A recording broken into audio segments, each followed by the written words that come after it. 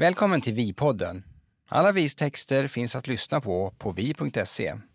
Här i podden får du veta lite mer och får höra snacket bakom en av våra mest spännande texter just nu. Och så får du några smakprov. Programledare är Stina Joffs. Nu börjar vi.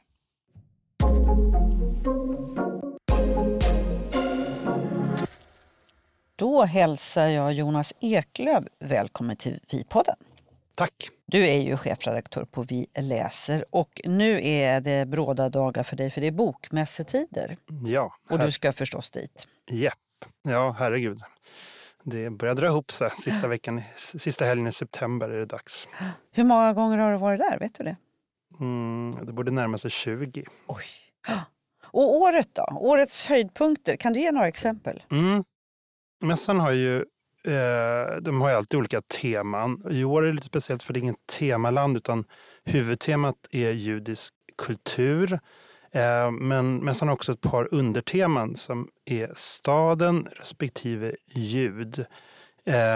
Och det finns gott om höjdpunkter inom liksom respektive område, men jag har några grejer som liksom jag verkligen ser fram emot. Och bland annat så vill jag jättegärna lyssna på Frida Isberg som är isländsk författare som skrev Märket heter romanen som har blivit en snackis här. Och hon ska prata med en ganska halvung dansk författare som jag inte har vidare koll på, men jag har läst hans bok Troll. Han heter Rasmus Daugbjerg tror jag det uttalas. Och de ska ha ett samtal ihop med Jenny Tunedal och det är lite så här. Jag vet inte riktigt vad jag ska förvänta mig, men det är 2 intressanta författare och det ska bli väldigt roligt. Sen finns det ju sådana här liksom som man bara vill se för att de är så härliga och intressanta, som Vigdis Hjort som man har liksom sett ett antal gånger. Och så. Hon är ju härlig på scen också. Verkligen, verkligen. Men du själv ska ju medverka.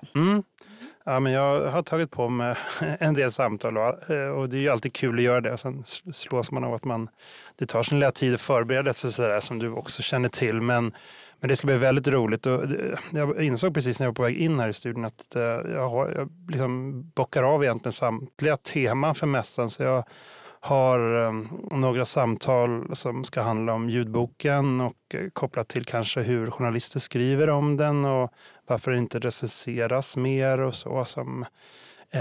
Och jag ska prata med en litteraturvetare som också fördjupat sig i ljudboken på temat ljud då. Och sen huvudtemat judisk kultur så har jag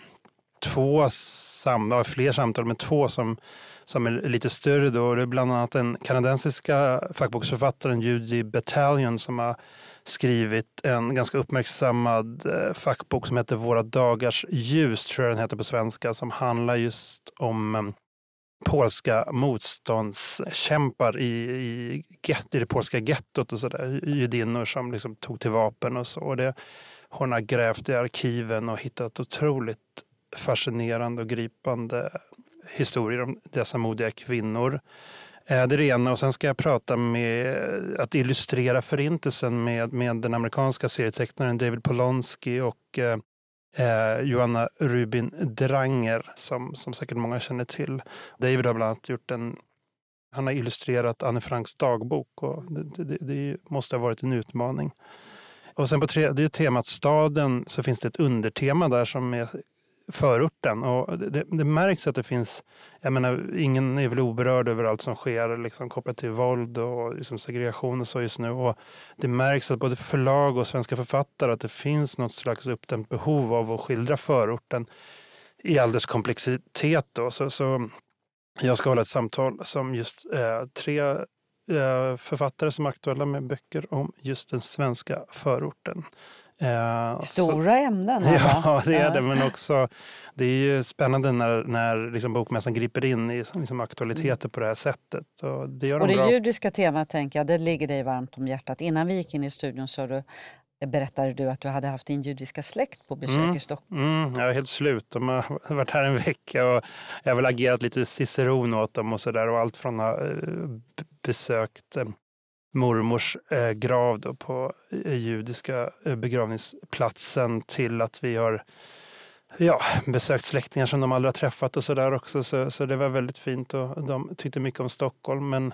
Men det är ju speciella tider i Israel också som många vet. Så de var nog glada att komma ifrån det lite också. För det är tufft där just nu. Mm. Ja, det har man ju verkligen läst om också. Mm. Ja, och det... Och apropå judiska författare och så har ju ni i ert bokmässenummer, för det ger ni ju alltid ut ett vi läser.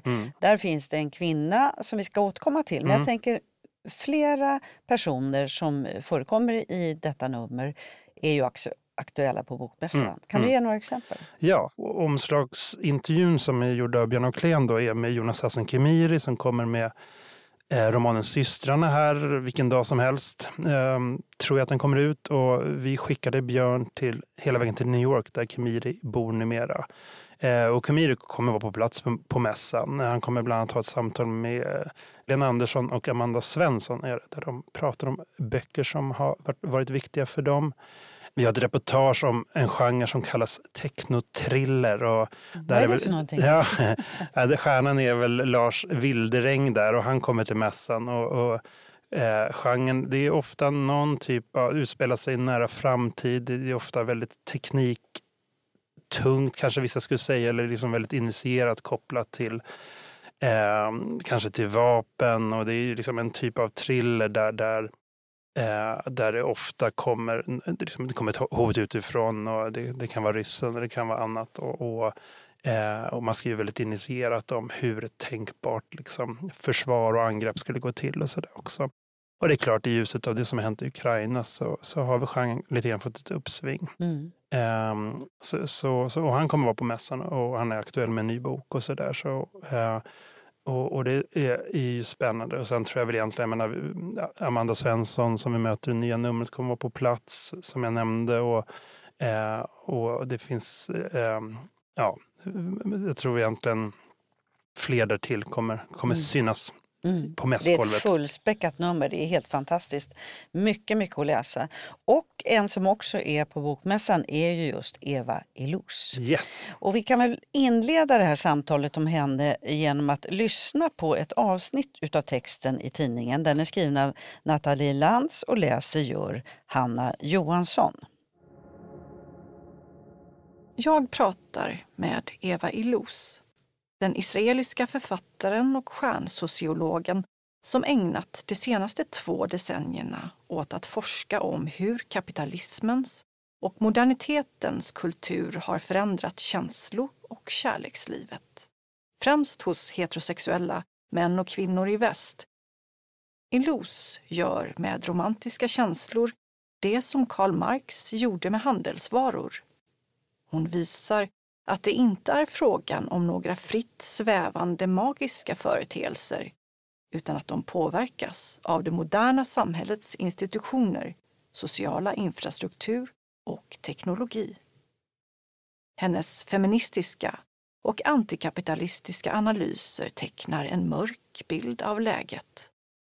På den senkapitalistiska marknaden har kärleken och sexualiteten blivit varifierade, och vi rör oss i en kärleksekonomi som styrs av utbud och efterfrågan. Jonas, vem är Eva Illouz? Varför är hon intressant? Ja, hon är, jag tror vi kallar henne någonstans i texten för stjärnsociolog. Och hon har väl i vissa kretsar någon typ av närmast rockstjärnestatus. Hon är som sagt en sociolog, hon är från Israel. Hon reser runt i världen. Hon är professor vid precis. 2 universitet. Ja, så hon delar sin tid mellan Paris och Israel när hon inte är ute och reser. Hon skrev, jag är lite osäker på när den kom ut, men därför gör kärlek ont, och så hade den en lång undertitel och så där som blev lite så här minor classic, tror jag man kan kalla den och så. Men här i Sverige, så anledningen till att hon har blivit så pass liksom household name i många kretsar är ju också att det är Liv Strömquist, författaren och serietecknaren och poddaren, som vid många tillfällen har återkommit till Eva Illouz och det hon har skrivit och hennes tankar och så. Och jag får säga att hon liksom borrat ganska djupt i dem och vridit och vänt på den på ett sätt som... Hon talar om kärlek mer som i termer av samhällsstruktur än psykologi. Va? Ja, men verkligen. Och det kan ju kännas lite krasst och sådär, men liksom att ditt brustna hjärta är liksom egentligen en social konstruktion, kan hon liksom prata om och sådär också. Det kan ju också vara en tröst. Ja, faktiskt. Och, så hon kom ju till mässan och jag var väldigt... Nathalie Lantz, som inte har skrivit för oss tidigare, men som jag har läst och uppskattat mycket tidigare, så där, som har översatt David Grossman bland annat till svenska från hebreiska och sådär, och är väl bevandrad i de liksom ämnena som ja, jag har lite dålig koll på hennes kärleksliv, men jag vet ju att hon kan ju det israeliska samhället, och hon kan också liksom de här frågorna som liksom det mer sociologiska som hon tar upp i både intervju men också i sina böcker, och det är en väldigt fin intervju, om jag får säga det själv, och liksom, det blev ett väldigt fint möte, för Eva Illouz och det har jag hört från flera håll, hon kan vara lite kärv och krass och ställer krav på de som intervjuar och sådär, att det ska vara inläst och det ska vara förberett, och hon kan ryta ifrån lite grann om de inte tycker att det om det lever upp till den standard som hon tycker att hon liksom är värdig. Hon har synpunkter på hur det ska fotas och sådär. Det är hon inte ensam om, men så och det är det. är bra, då tar man det ju på allvar. Ja, men visst. Så, men vi fick till den här intervjun som vi har jobbat på ganska länge, och det tycker jag är väldigt roligt. Och just att det är bokmässenumret, för då kommer ju, som vi sa, Eva Illouz till mässan, och hon ska prata med Liv Strömquist. Och det är jag ganska säker på att bli en av mässans stora höjdpunkter. Vilken kombo. Vi ska avsluta med att lyssna på ett litet avsnitt i texten igen, och där förklaras lite om Eva Illouz bakgrund. Hon har en spännande bakgrund och uppväxt som kommer fram i en intervju på ett sätt som jag vet inte om den gjort det tidigare, men intressant är det. Och orden sekulär uppenbarelse nämns i det här, och väldigt intressant. Feminismen har hon fått med sig från sin mamma. Eva Illouz föddes i en misrashisk, det vill säga judar från muslimska och arabiska länder, och ortodox familj i Fes i Marocko. I hemmet talades franska, hebreiska, judeo-arabiska och arabiska. De olika världarna, religionerna och språken överbryggdes lätt, även då familjen flyttade till Frankrike när Eva Illouz var 10 år. När hon började doktorera i USA upplevde hon att religionen var en spännande intellektuell utmaning som inte krockade med hennes vänsterorienterade och liberala värderingar. Först efter flytten till Israel började religionen skava. Nu var allt omkring henne judiskt. I snabbköpet kunde hon bara köpa kött och vin som var kosher, och hon fick inte köra bil på försoningsdagen Jom Kippur. Hon upplevde att hennes religiositet förvandlades till en förlängning av staten. Vid 34 års ålder fick hon en sekulär uppenbarelse och lämnade religionen från en dag till en annan. Men om vi avslutar det här samtalet, Jonas, med att du berättar för mig vad det viktigaste du lärde dig av Eva Illouz och texten som Nathalie Lantz har skrivit. Drog du några personliga slutsatser av ditt kärleksliv? Ja, jag tycker det som vi var inne på tidigare, att just nu är jag inte drabbad av krossat hjärta, men jag tänker tillbaka att man kanske hade varit hjälpt av det vid tidigare tillfällen när man drabbats av krossat hjärta, att faktiskt kunna liksom bredda bilden, eller vad säger man, och liksom förstå att det här är någonting som vi alla ska gå igenom. Och jag tänker på det här att jag har hört att till exempel nätdoktorer så där får ganska många samtal från ungdomar som tror att men de behöver, liksom, att det är något fel på dem för att de är olyckliga för att de har blivit dumpade. Och så kanske vi alla har tänkt, särskilt när vi var lite yngre. Och där kunde nog Eva Illouz och hennes tankar om detta vara till viss tröst. Det tror jag verkligen. Och med de orden tackar jag dig, Jonas, för att du kom till podden. Stort tack. Vill du ta del av alla VIs berättelser men inte är medlem än? Gå då till vi.se och skapa ditt konto. Det får också tillgång till podden Vi+, där hela texten från det här avsnittet finns att lyssna på direkt i din poddspelare.